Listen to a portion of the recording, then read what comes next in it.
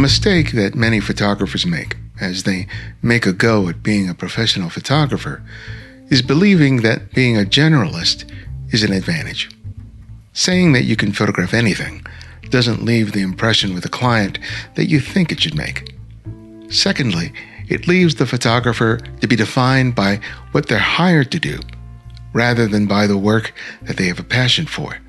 You may achieve financial success, but it may not be the type of photography that sings to your heart.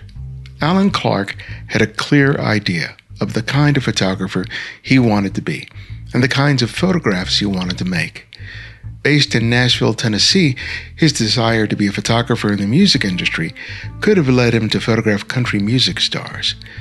But he didn't want his physical address to pigeonhole his photography or his aspirations. So he created his own path as a commercial and editorial photographer, resulting in a career that has allowed him to photograph the likes of Sir George Martin, Ethan Hawke, Bob Newhart, and 2 former presidents. I hope this conversation demonstrates the importance of defining who you want to be and who you are as a photographer. This is Ibarrian X, and welcome back to The Candid Frame.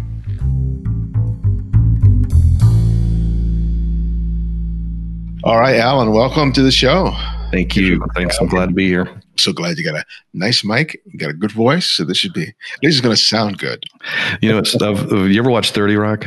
No. Alec Baldwin and Will Arnett both have amazing voices. And so they played that up a lot. And that's 2 of our strengths as well. So they had like a sexy voice off at one point. And then get real close to each other and be like, I can't do that. And then they'll want to be like, yes, you can, like this. And so that's really good. That's good to know. Yeah, man. What's up? Yeah.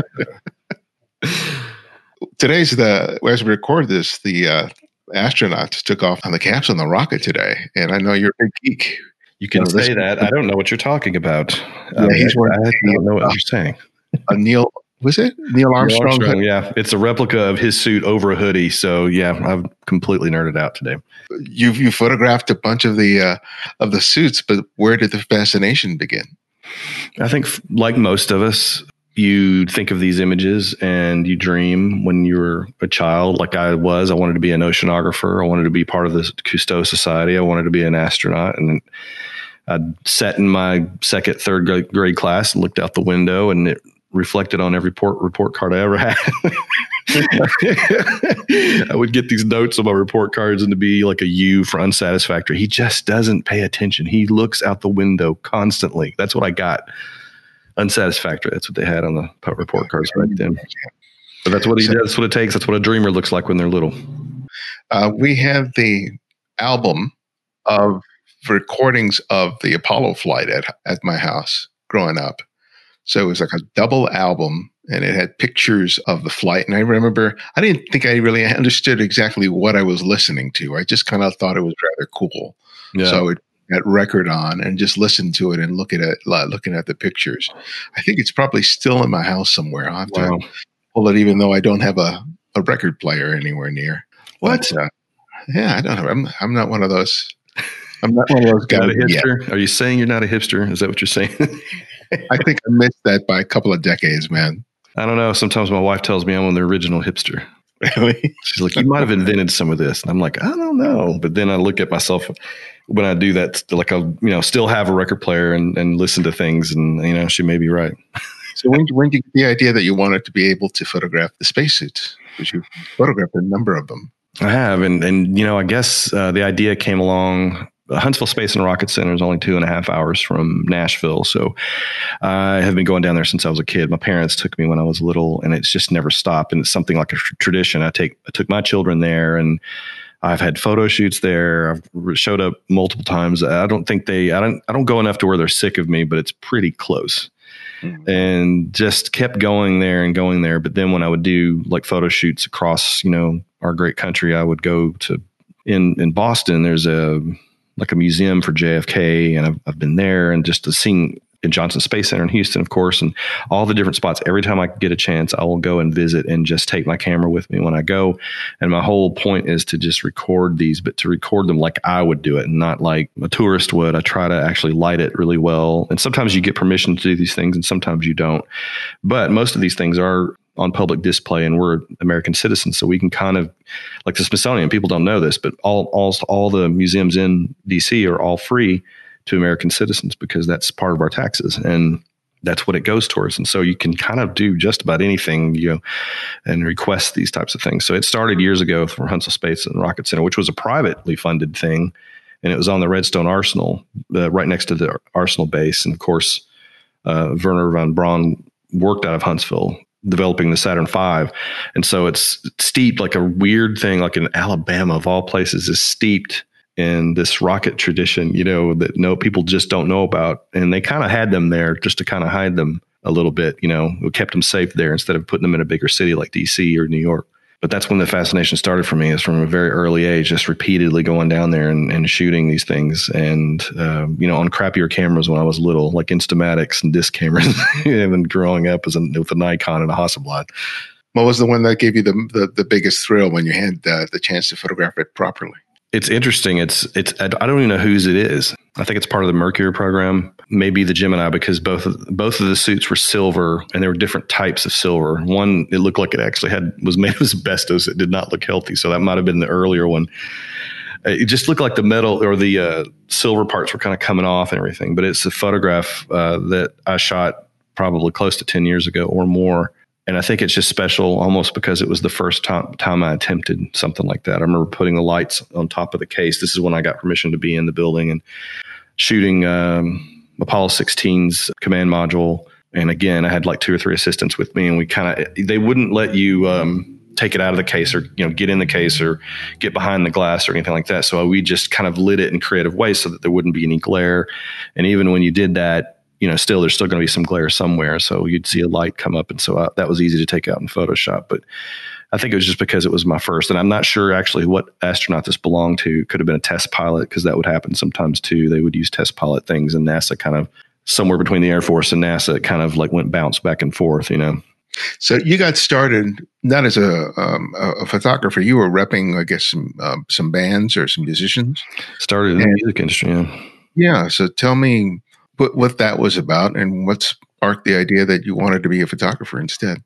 I honestly came to a place where all my friends were in bands, and I just had to come to the grips with it. That light just didn't burn as bright for me. I love playing music, can play music. I play piano and drums and sing a little bit, but I live in Nashville, and in Nashville, you need to know how to really play to be here. And there's songwriters everywhere. I grew up with songwriter kids, or kids of songwriters, real famous songwriters, in fact, and kind of grew up in studios, grew up in that situation. So, being in that, I just thought that would be something that I wanted to do as well. And I had to come to grips with the fact that I just wasn't as talented as they were. And I think I got to that place. And once I realized that, I was like, okay, well, then I thought I would go into business, like, and be in the music business. Mm-hmm. The whole time I'm, shooting and using my cameras and still had my Minolta XG9 at that stage, and use that on a regular basis, shooting parties and friends, just usually always this fun. And at some point, I just kept progressing in the music industry to the point where I was an agent at the William Morris Agency, which is America. I think it's the oldest agency, started in 1898, and Charlie Chaplin was their first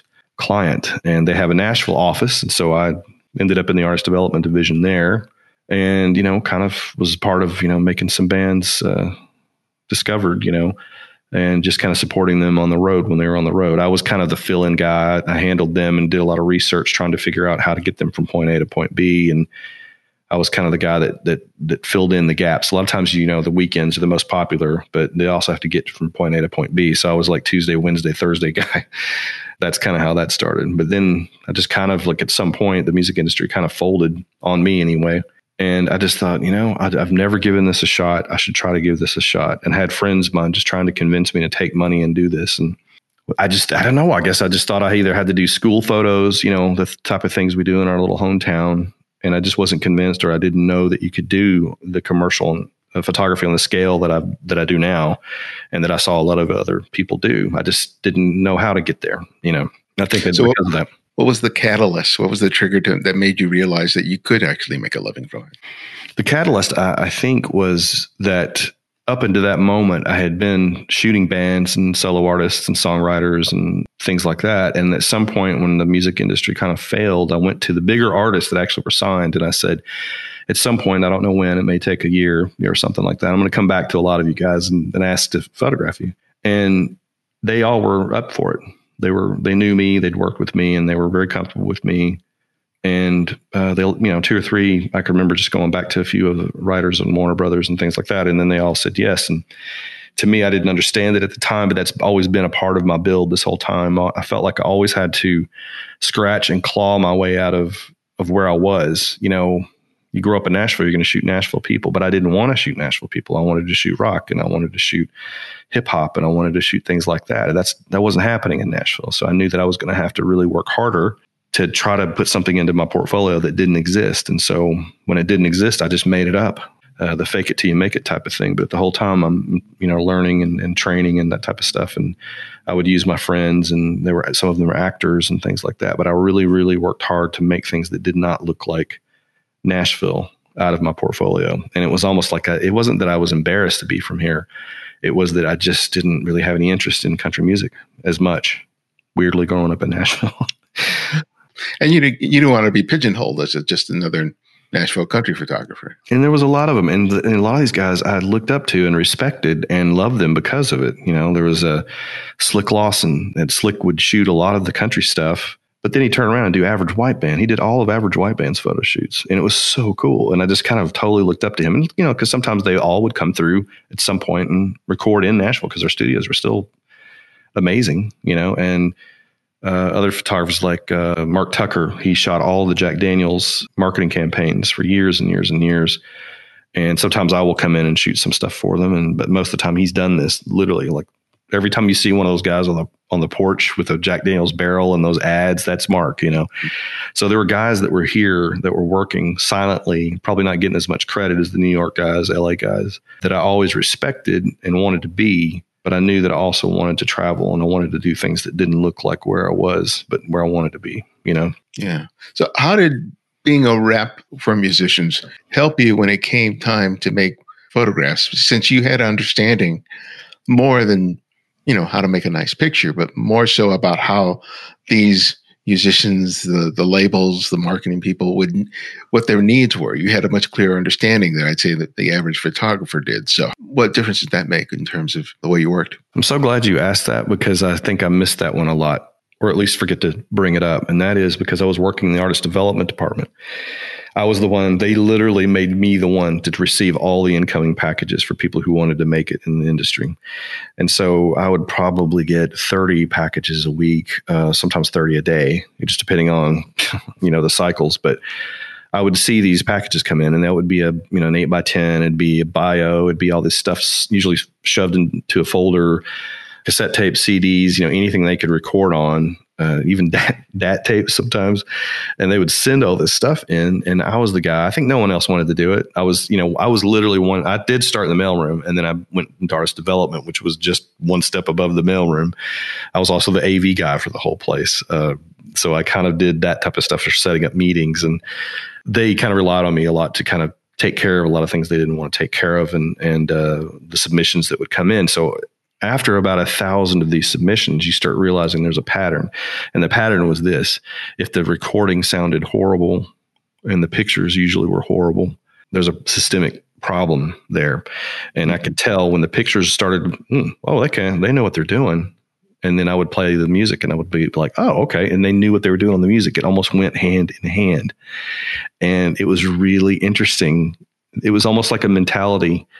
When they knew how to record properly and to make good songs, they also knew how to hire somebody to do this for them, like photos. But man, you should see the ones that weren't.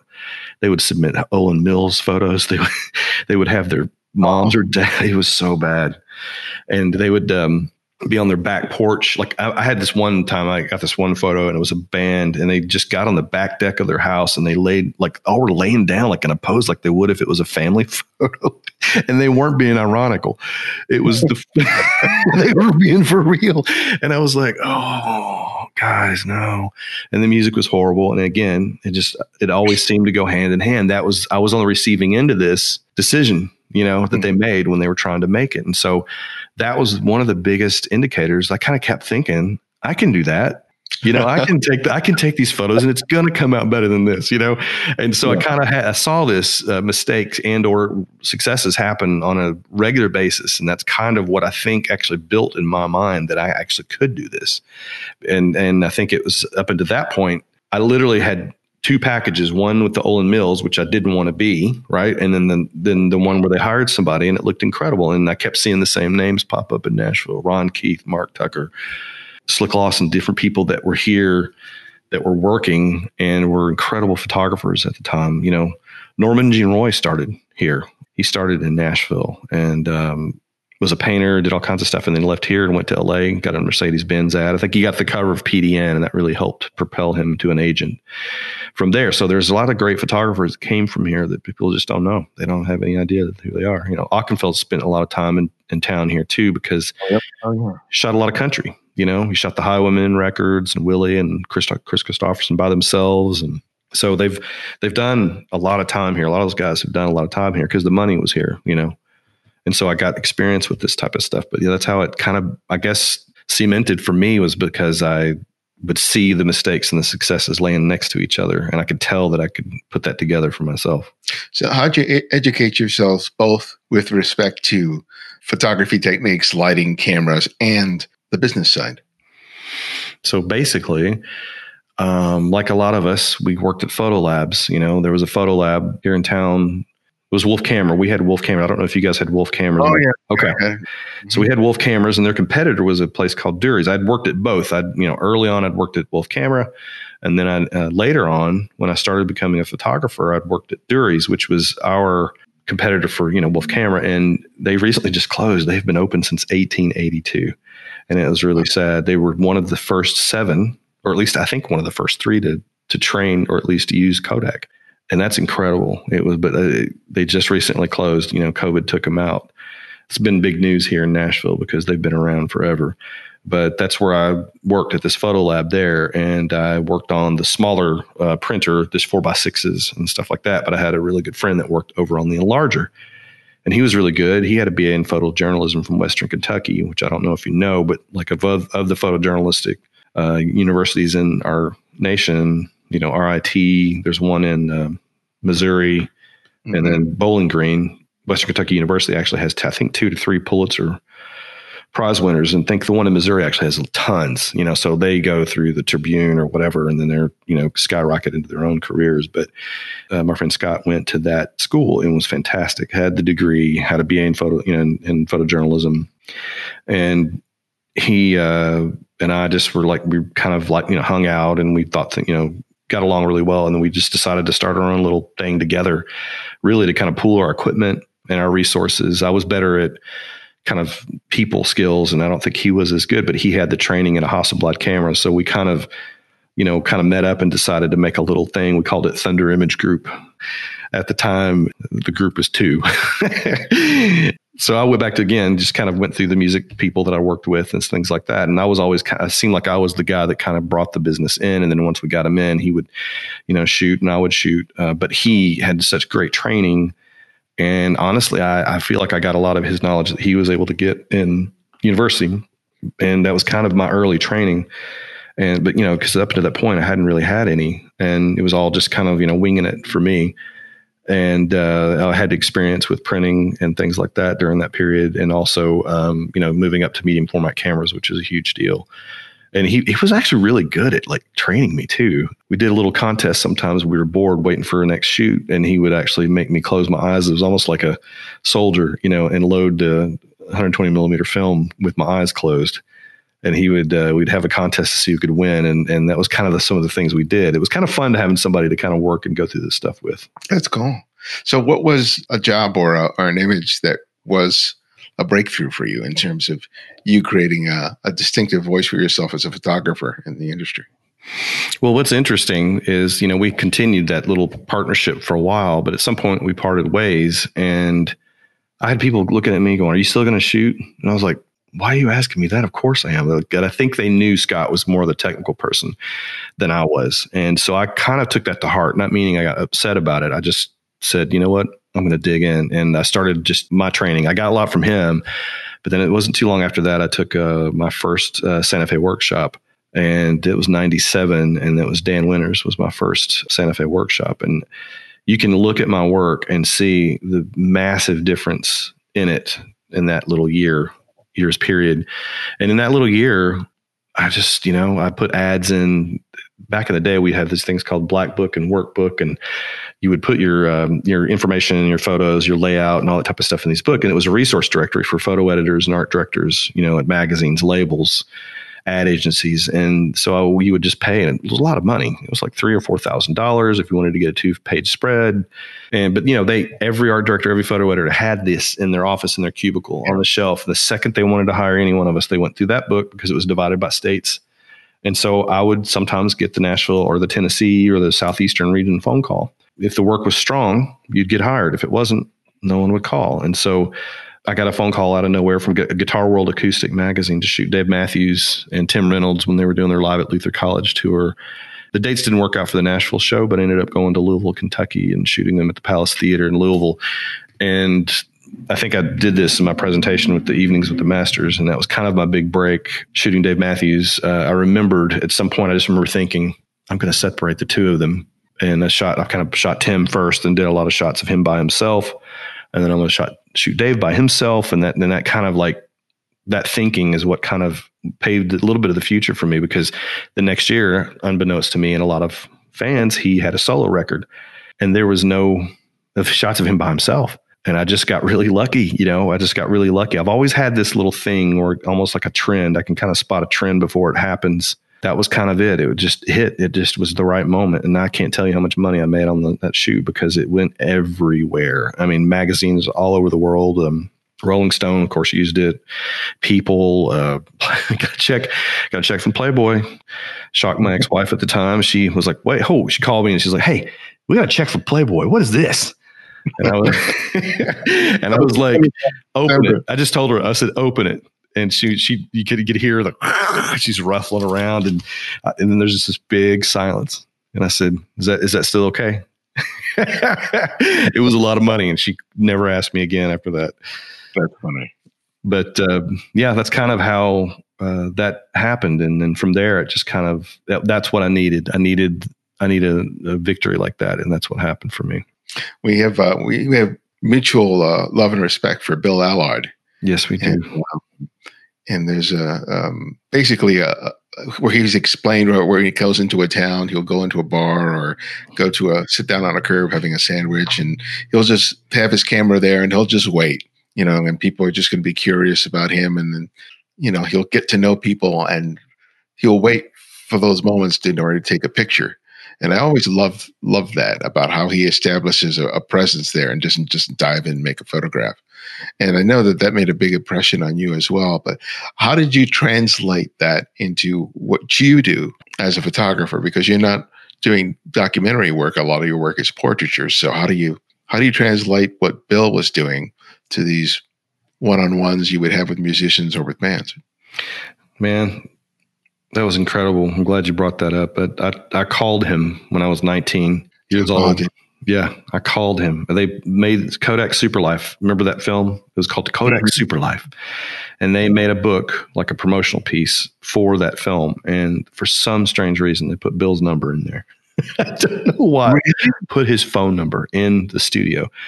My God. And he must have been excited and probably wanted to kill them. And I took that number and I called him, and I was 19. I was working at Wolf Camera. And I left a message on a Friday afternoon. He called me back Monday morning, and it just shocked me because I was the assistant manager at the time. And it shocked me. I answered the phone, and you hear this, "Is this Alan Clark?" And I'm like, I got shocked. I was, yes, it is. And he goes, "This is Bill Allard." And his full name is William Albert Allard. That's how I recognized it. And so it kind of threw me for a second. And then I realized it was him. And I was like, completely like clarity. I just asked him the simple question. I said, if you could tell a 19-year-old who's about to start a photography career anything you could say to him, what would that be? And he told me what you just said. And he said that, he would make a sandwich. And for 3 days, like if he was scheduled to shoot from the 25th to the 27th, he'd go down on the 23rd and wouldn't leave to the 30th. And he would go down and just make a sandwich or a series of sandwiches and just plop down in the center of town or in the middle of the village or wherever he was going, whatever the assignment was. And it was important for him to establish a connection. That's what he talked about, was establishing that connection. Because all I could think about, and you'll understand what I'm talking about. Did you ever see the piece he did for National Geographic where he was doing third world country, but in America? It was like third world country photography. And he went to Mississippi and Appalachia and all these different little places. And it was just this type of stuff like you wouldn't expect a kid to still be walking on a dirt floor, but it happens.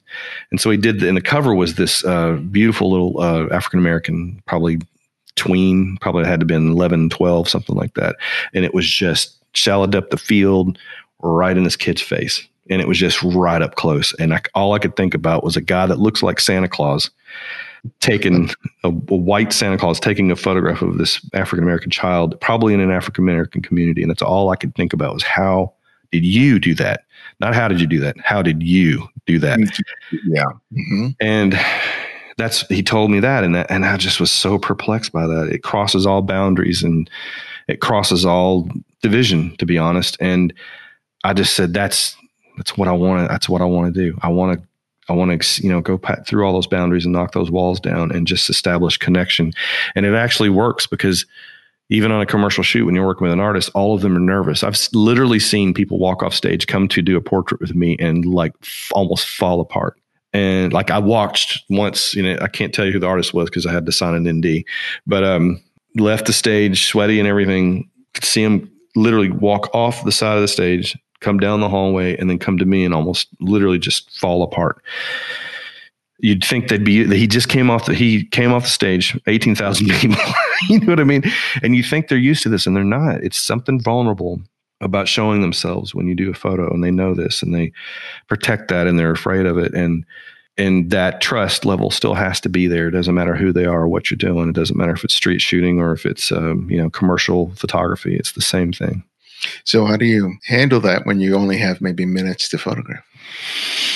Sometimes I do a lot. I do a lot of research on the people that I'm talking to or shooting with or working with. I do a lot of research. I find out what the common interests that they have, that I have.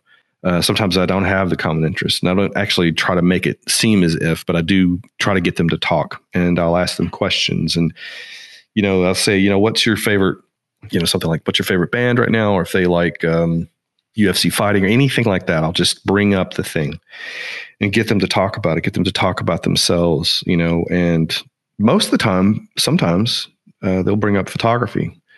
They'll talk about, my dad was a photographer. My uncle was a photographer. When I was younger, I was a photographer.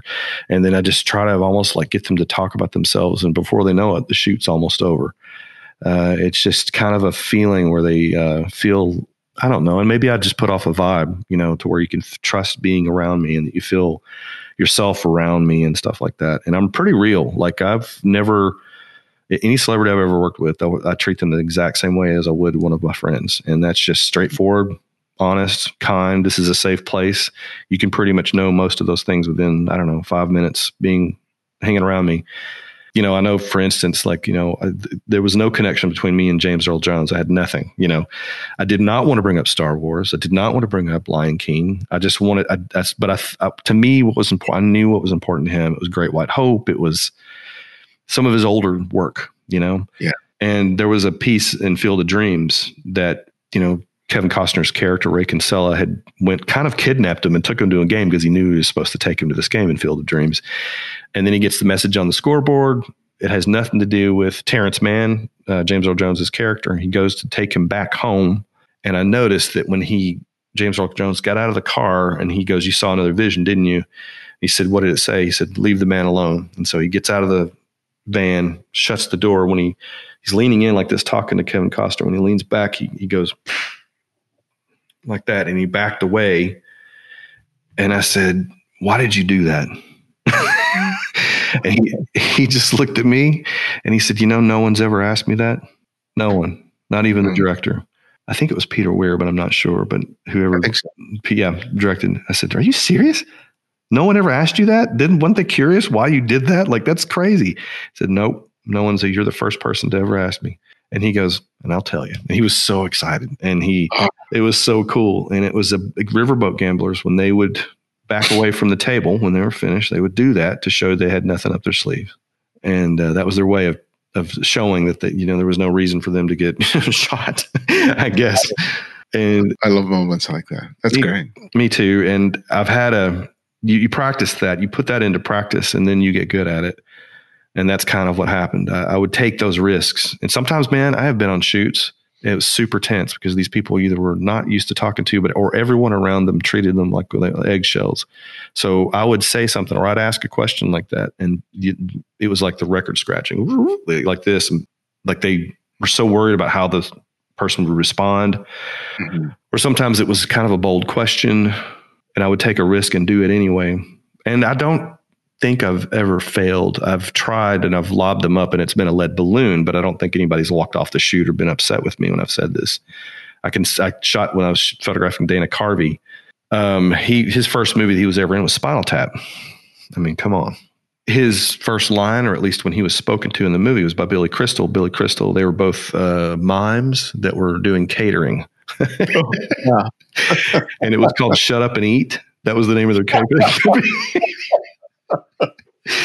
And so I remember there was the point where Billy Crystal looked at Dana Carvey and just said, do the dead bird. And he's like walking out to take the food out. He's like, do the dead bird. Don't give me any back lip, And he's yelling at him what to do and everything. And so I said this during the shoot. I said, do the dead bird. Don't give me any back lip, And I said that, lead balloon, man. It just did not go over well at all. And the guy that's been working with me forever, Scott, just kind of looked at me like, oh crap, what do we do now? and he was cordial. I probably had another 5 to 7 minutes with him, but sometimes it doesn't work. But it's worth the risk, because about 7 times, 8 times out of 10, it does work. And you get some amazing stuff. I mean, James Earl Jones photos, you can literally see the difference. He's like this. And then after I talked to him about the Field of Dreams, it was this. It was a lighter moment, lighter photographs. Yeah. You can't be intimidated by the subject. You're supposed to be in control. And if they sense that you aren't, you've lost them. It's like, what is it? They always say, bees and dogs can smell fear, kind of thing. It's like that, it gets like that. There's a tension. And if you just float the first thing out there, whether it's a statement, a joke, a question, or something like that, and they can tell that you have that kind of personal strength, they rise to that place with you, or come down in their own minds to the place with you. But they're there. They see you as a peer when you can kind of control the room like that. Yeah. What's always been kind of interesting are not the people that put up resistance like that, but it's more people who are used to being in control.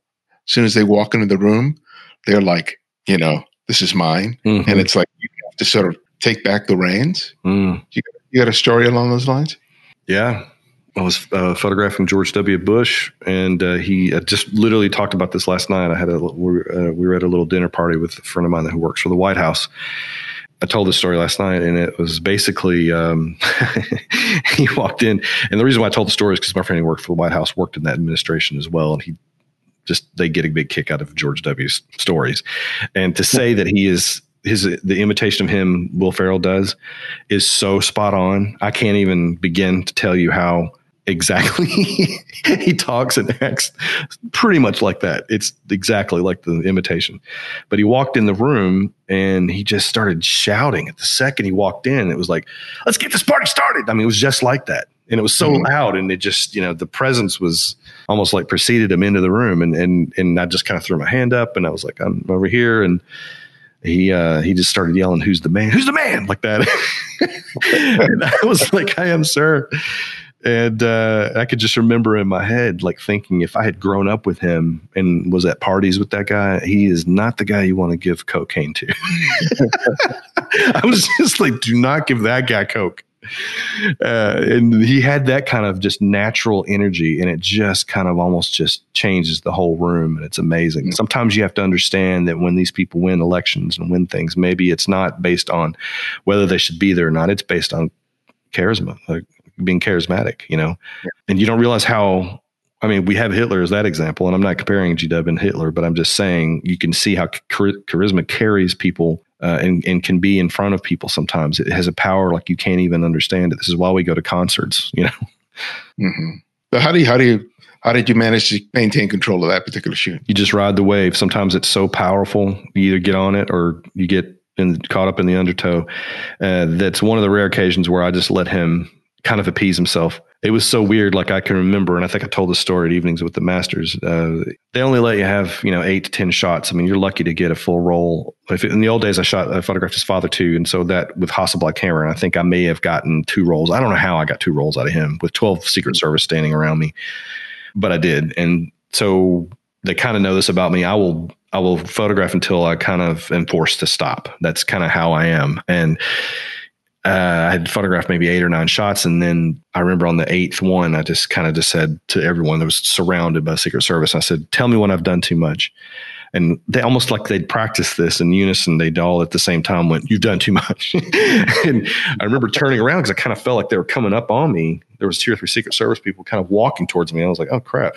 And I did this. I turned around, and when I came back, my camera was gone.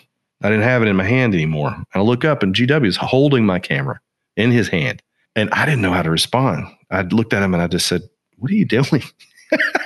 And I didn't know what to say. It just kind of threw me for a loop. And he didn't even acknowledge what I said and just started looking around. And keep in mind, there was 2 Secret Service women in the room. And he just went, hey, one of you Secret Service guys, get over here and take our picture.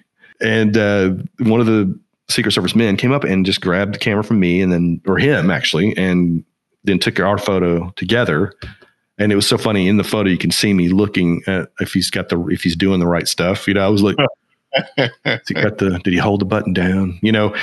Has he got how's he framing it? The whole time you could see like super judgy face on in the photograph. That's funny.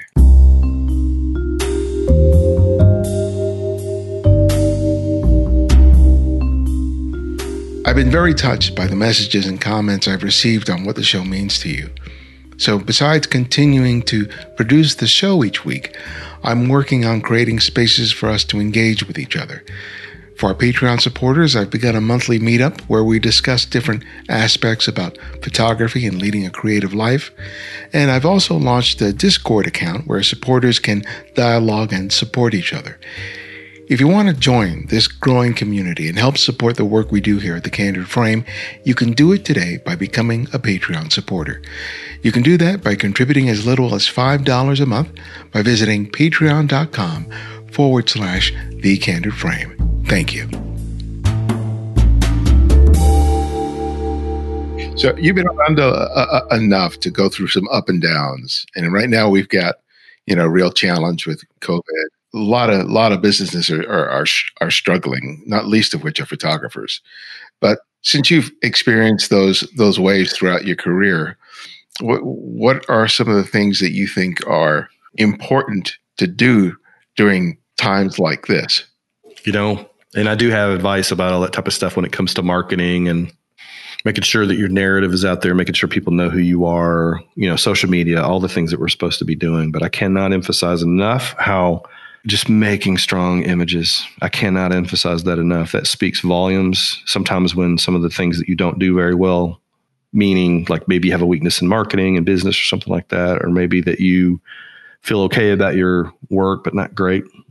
And to me, I can't emphasize enough the intensity to which, like whatever genre that you shoot in, I just want to kind of encourage everybody to really throw themselves into it and stop thinking about all the things that they're not and start thinking about the things and the possibilities.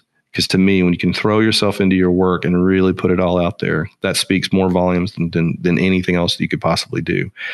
So just by adding intensity to your work or really going for it, like what is this worth to you? What are you willing to sacrifice to get this stuff shot, to do the thing that you want to do?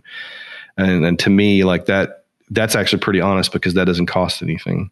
That's something that you can do without, having to spend a lot of money, but just really loving this like no other. And nobody's going to love your business and love what you're doing better than you are. So I suggest you do that, But let me take that a little further. What makes an image strong? Because there's plenty of work out there that I think is technically excellent, but I wouldn't necessarily say that it's something that would arrest my attention if I was a art buyer or an editor, to the point that would make me take the next step and contact the photographer. So for you, what do you mean by a strong picture? I noticed that you, we both use this phrasing. Sometimes I've started to understand that you and I are very similar, by the way. And you used a thing in one of your, the podcast where you go through the Flickr images. You said that something like images that will make you stop. And that's something that I think about a lot. And so what you've seen, what you've done, what you've seen others do is not going to get someone to stop. It's going to have to be something that none of us have seen, or a different take. And to me, so what you need to do is you need to think about the risk involved with that. There's some risk in that. And so if it feels like it's comfortable, more than likely, this is not what you need to be doing. It's actually something that does feel uncomfortable. And it's going to be something that is honest and authentic. And it's personal to you, and it's going to make sense when people see that you shoot this type of thing. And it could be that, and I talk about it, it doesn't matter what you're doing. It just matters that you need to be 100% you. So if anything, it's just going to be you being more you. No, I completely agree. If anything I've learned, I think photography I've learned it from photography, and I'm learning to apply it to everything else in my life. Mm-hmm. That if I'm not uncomfortable, I'm not working hard enough. I'm settling. Mm-hmm. And whether it's how I deal with finances, whether it's relationships, whether it's my workouts at the gym, if I'm not uncomfortable and I'm just like, this is good enough, nothing special is going to happen. And in photography, in the last several years, it's like I pursue that level of discomfort. Mm-hmm. And sometimes it's just choosing a different lens, or choosing a different subject matter, or just tackling something in a genre that I'm not a proficient in or comfortable in, because that discomfort is where I experience those epiphanies, those breakthroughs. Yeah. And if I ever want to get to the place where I make an image that I feel is strong, that I feel I haven't seen, not so much from another photographer, but that I haven't seen from myself, moments like that aren't going to happen. Mm-mm. It's interesting. In your talk, I think that you gave for Evenings with the Masters, you talked a lot about how, sometimes it's just hard to walk up to a stranger and to photograph them when you don't have a connection. And I think you said that you gave a compliment. Is that right? Yeah. Mm-hmm. And so what you're going to have to do is be creative in the same way that you're creative as a photographer. You're going to have to be creative in your approach sometimes, how to get to where you're going to be. Because if you do the same thing you've always done, it's probably not going to happen. And one of the biggest things for me has always been that, I'm 50. I've done this. I've been around the world 40 million times. I've done all this stuff before. I've achieved some amazing goals. I'm really happy with myself and my career. However, I also get lazy sometimes. I get complacent, and I will have done something great, but sometimes I just think, I've done that. So I remember 3 or 4 years ago, I got a phone call from a friend of mine who's a designer, and he just said, hey, it's supposed to, in Nashville, we do not get a bunch of snow. We just don't. It never happens. And we ended up getting, I think, a full foot of snow. It was crazy. He said, it's supposed to snow a lot tomorrow. And I've been working on these designs for the Chinese market for weddings and fantasy, and they're big into fantasy weddings in China. And he said, I've developed this whole line of dresses and costumes and things like that. Would you like to go out and do it? And I just thought about the snow, thought about I didn't want to get out in it, thought about, I'd rather stay in and have some cocoa. I mean, all the things that we think, and I told him no. And we got off the phone together. Hours go by, bothering me. It just will not. It's just like yelling at me. You're an idiot. You need to do this. And I called him back and I said, Jeff, let's do it. And I said, but on one condition, you have a 4-wheel drive. I do not. You have to come pick me up. And he did. And the shots were incredible. It's all that stuff in the snow, the model in the snow with the sword and the whole bit. And it was just, and I would have never done any of that. I'd never would have stretched myself like that had I not taken that chance. And so you have to get outside of yourself. You have to go past the same thing you always do, because if you're going to ever get a result back that's going to be amazing, you're going to have to make a Herculean effort to do it. And I cannot emphasize that enough. Yeah, because we'll always find an excuse not to do something. Yeah. Right? And it doesn't have to be much. It is, oh, it's too cold. Oh, it's too hot. I don't have the right gear. Oh, I'm not in the mood. Oh, I got to get up early tomorrow. Whatever it is. And then, but there's always going to be some other person who's out there and just who's working it, who's humping. And then the images that you love are made by people that do those types of things, that make sacrifices, that get out there and do it. And Sig Harvey calls it, yeah, but I don't this. And yeah, but you know what I mean? It's just that thing. You give those things, and that's what your work probably looks like if you're not careful. Well, that's a good segue to your own podcast, because I really love that interview. I loved all the interviews you did so far with Sam Abel, and I love the one that you did with Sig Harvey, which is great. But thank you. You know, you're busy. Why the hell take on the challenge of producing a podcast on top of all that? It's interesting. It's not the first time I've been asked this question, because I haven't gotten to a place yet where I want to stop commercial photography and do this type of stuff. I think what it's allowing me to do is so here's the story, real short version. My wife and I, we got married years ago, June 22nd, but through immigration, we're still waiting on her to get to America. So in the process, I've been traveling a lot. And when I go over there, Estonia is a much slower country, meaning their pace is just not as breakneck speed like our bigger cities here in America. And I've got a little bit more time on my hands when I go over there. I just started thinking I want something to do when I'm over there, because I did a few commercial jobs over there, and I don't think I'm going to do that again. And they work so very differently than we do. And it was almost, I felt like a fish out of water. And not saying that I haven't done things in foreign countries. I have, but trying to get into a business in a market in one specific area, it causes you to have to change a lot. And I just, honestly, the hot hand is here in Nashville. And so I kept thinking I would like something to do, because I really, really enjoy other podcasts. I enjoy the build. I enjoy the process. And there's just no better way to learn and to be a part of this environment other than just jumping in. And honestly, I've done, 10, 4 that you've heard. Our 5th one will be out in about a week. And it's Chris Gunn. He's a NASA photographer for the James Webb Telescope. And he's incredible. And I honestly learn almost as much as the rest of us when I go and do these things. I've sit here and listen to this podcast. I've listened to Sig's and Sam's and Chris Buck's, and I'm like a big fan of the podcast too. And I listen to them. I just learned so much from them. Like we just recently had a tornado in Nashville that just tore our city apart. When I went out to photograph, and there were some tough scenes. I mean, I walked into a crime scene, a death scene. I'm not a photojournalist, and I chose that for a very specific reason. It's because I'm an old softie and I just can't deal with this stuff. And I walked into it, and I had people yelling at me to stop, freeze, and I couldn't get it out of my head. And so I started thinking about Sam's words about setting and then subject, setting and subject. And I kind of locked into some of the things that Sam had said to just get through what I just had seen. And it was a tough scene. And I'm not used to this kind of stuff. And so I just shot the rest of the day, and I was with the city and the Nashville Electric Service on the assessment for the damage the tornado had done. And that was the job to shoot that week. And just to get through the day, I was going through Sam's words over and over again, just to kind of try to be present, because it really messed me up. It took me a couple of weeks to get over that. It was horrible. So that's kind of why I do this, because I find meaning in these things. And I love the relationships between each of us photographers and the build that we can kind of help each other and on the way. That's kind of why I do it. Well, welcome to the tribe, man. It's a small group, but thank you. I'm enjoying what you're doing so far. You do it for a while. Yeah, man. I plan on it. I'm not just jumping in this to kind of do it for a period or a season. I kind of think I'm going to stay in this. I had a radio background in college and university, so I really, really enjoy it a lot. It's like talking about the thing that you love. How could you not love that? Yeah. And you get to talk to people whose work you admire and you respect, and it's nice. Absolutely. Like you.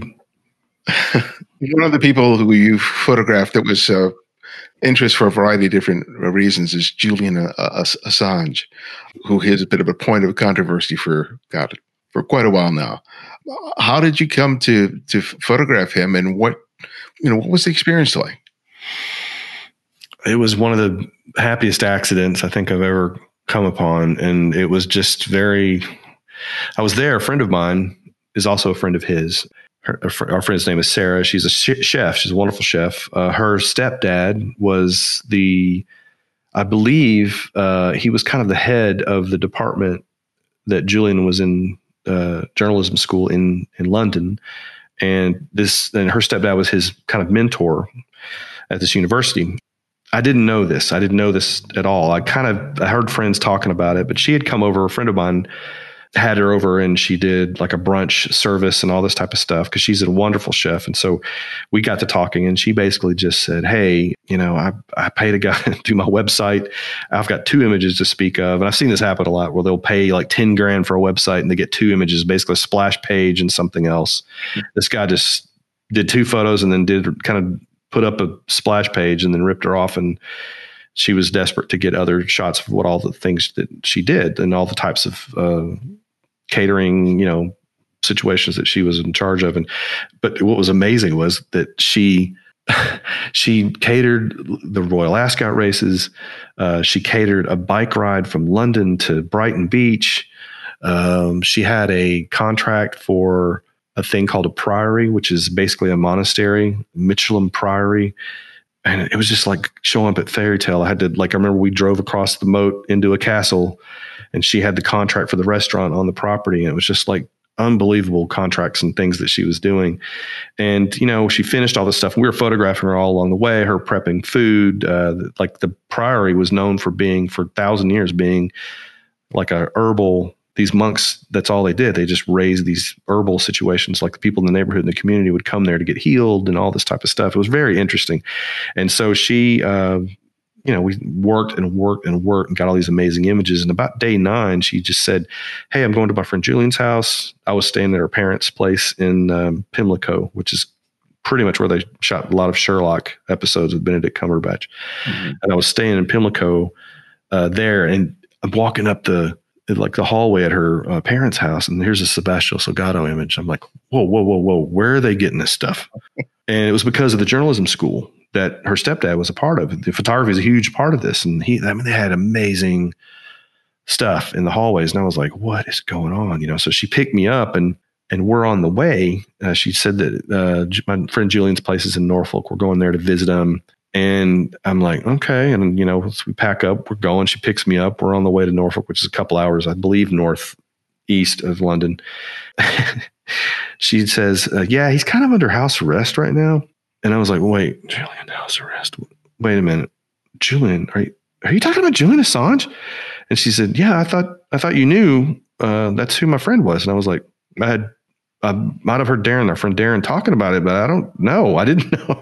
And I'm literally like the typical American tourist. I'm wearing shorts. I wasn't wearing Crocs with socks, but I might as well have. And I just said, hey, will you pull over and let me change clothes? Look at me. I'm dressed like a German tourist in Hawaii. I said, so she pulls over, she lets me, we're on the M1 or M3 or M6. I'm not sure. And I get out and change clothes, and 2:00 in the morning, I'm standing in the kitchen in a hunting lodge in Norfolk with Julian Assange, just face to face with him. And I'm just like, man, what is happening right now? And, she'd gone there to help, I guess, cook and do things for them. She was a volunteer with WikiLeaks, and she worked with them for events and things like that. And so she was there as part of that. And that was so odd. And then I just remember like the next day, Sarah and I were talking. And I just said, have you seen the photos of Julian online? And she's like, what do you mean? I said, go online. And we did. We sat at the table in the kitchen. We Googled these images. Everything that the Telegraph and all these different papers in London, they on purpose made him look horrible. It was like they would take flashes and they'd force light, underneath them, like if you were telling a ghost story with a flashlight. And they would do anything they could to make the guy look like the biggest creeper in the whole world. And it was, you could tell, you and me knowing enough about photography, there was purpose in what they were doing. You could see they were doing this on purpose. And it was almost as if they were kind of told to paint the narrative of him as a horrible person so that they could kind of turn the crowd against him when he started doing what he was doing. And it looked like there was just, all kinds of things to make the guy look bad. And so I said, what we should do for him is to soften his image a bit. And I said, that's what we should do. We should try to make him look presentable and approachable, because right now I'm terrified of this guy. I don't want to be near this guy. And she said, well, let's talk about it with him. We bring him in to the kitchen. The office was right off of the kitchen. He comes in and we just tell him, Julian, people are telling you another narrative about you that's just not true. Because no matter what, Julian was always for open government and open government. And that's what he wanted. Now, how he went about it sometimes was not the best thing. He would break these cables. For instance, there was a country in Africa he broke cables on. And then, of course, they rioted and people got shot and killed. And he felt horrible about that. But that's sometimes what change looks like, when truth comes to light. It doesn't look pretty, especially when you're dealing with world politics and events like that. He was trying to bring the truth out. That was his point, and how he went about it sometimes was not the way other countries liked it. He definitely was on the hit list for a lot of countries. He was public enemy number one. And when he broke the cables, and I think he published the videos of us attacking civilians, the Americans attacking civilians, just bombing them. And it broke on, I can't remember where, if it was YouTube or wherever it was. And then he became public enemy number one for the United States. He just kind of rattled the cage, big time. You could see it showing up in the Google search, simple Google search on his image of how he looked. And he just was a tyrant, the way he came across. And I just said, we should be able to soften his image so people can hear what he's having to say. That's what the problem is they think of this way about him and they hate him immediately and not really knowing him. And we did it and it worked. It kind of worked. I kind of consulted him during this time. We'd be walking into the Royal Court of Justice in and out for his extradition hearings. And I would tell him, hey, and he walked in one day and he had glasses on, he had cut his hair, and he's always had gray hair, but he looked a bit older this time. And they were like, he looks haggard and worried as he walked into the Royal Court of Justice. I said, Julian, don't worry, tomorrow, take your glasses off. Don't put them on. When you get to the steps before you go into the courtroom, put your glasses on, walk in the building. And then CNN reported, it was CNN in Russia, I think, and they reported, today he looked hopeful and optimistic, and it just, that I had no idea I was going to influence the news cycles just by telling that one small little change, and it was incredible. And I ended up, and I've spent my whole career helping people with their narrative. Artists, photographers, it's not photographers, but authors and musicians and things like that. And then next thing I know, I'm on the world stage helping this guy help create his narrative. And it's amazing. And we're going to literally spend a whole podcast episode on this, on mine, on the photo and taken, because I've never talked about it. And honestly, I was always worried that there could be retaliation if I did, because you're dealing with espionage here. You're dealing with enemies of the state. You're dealing with that type of stuff. And I was always afraid that somehow some harm would come to me or my family. And others have shared things about Julian and it did not work out so well for them. So I've kept this one under my hat for a very long time, and I haven't said anything until now. Well, I look forward to hearing that. It's going to be incredible. There's some things, especially about the last election, people think they know and they don't, why he did what he did when he released those cables on Hillary Clinton. And you'll hear about that. It's simple, or simpler than you think, and but it's true, and that's what happened, and it's just amazing. And I can't believe I sat there in the seat next to him. I was behind him in court. I was 2 seats behind him, sitting next to Amal Clooney now, because she was his amnesty lawyer at one point, and she was kind of part of the crew, And so there's a lot of stuff that went on. It's an amazing story, and it ends up with this photo that I shared during the Evenings with the Masters. I could not believe. I've never been one to try to come off with some sort of a award-winning photojournalistic photo like that, but it's an incredible story. Well, my last question, which I ask each guest, is I ask them to recommend a photographer, and it can be anyone, someone you've long admired or someone you've recently discovered. So would that photographer be and why? I know a lot of people know about Chris Buck, but I've always been a huge, huge fan of his, because he does what I do in that he shoots commercially, but he still somehow manages to make, Dan has this quality too. It's a reoccurring theme where he makes people maybe not look so beautiful or perfect. Mm-hmm. A lot of the photos that Dan does, the same as Chris, he makes them look uncomfortable. In fact, Chris's book that he did a few years ago was called Uneasy.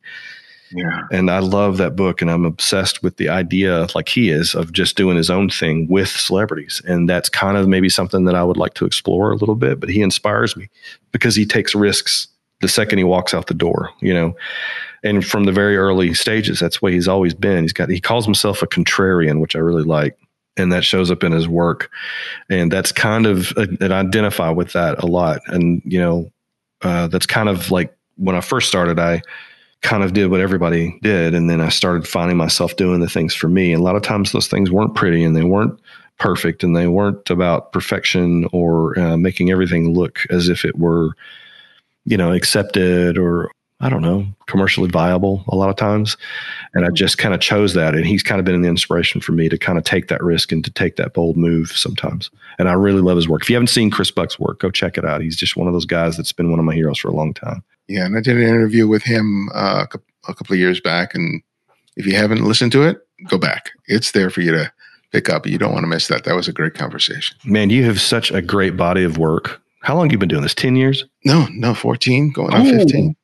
You have so much the body of work, and I've just started in the last few months getting into your interviews and your talks with other photographers. And man, what an amazing body of work! There are a lot of people that aren't even around anymore that you were able to get.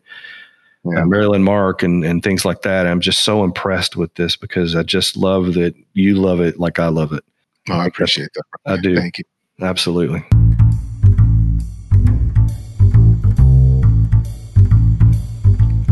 Thanks to Alan for joining us. Find out more about him and his work by visiting AlanClarkPhotography.com. In July, I'll be offering 2 separate online courses. The first is through LACP and is called Creating Personal Breakthroughs. This course is designed to help you transition from just making individual photographs into creating bodies of work that can be shared in an exhibition, book, or portfolio. I'll teach you how to reconsider who you are as a photographer and how to express that by identifying your strengths. My other course through Novechi Creative is Use Your Life to Jumpstart Your Photography.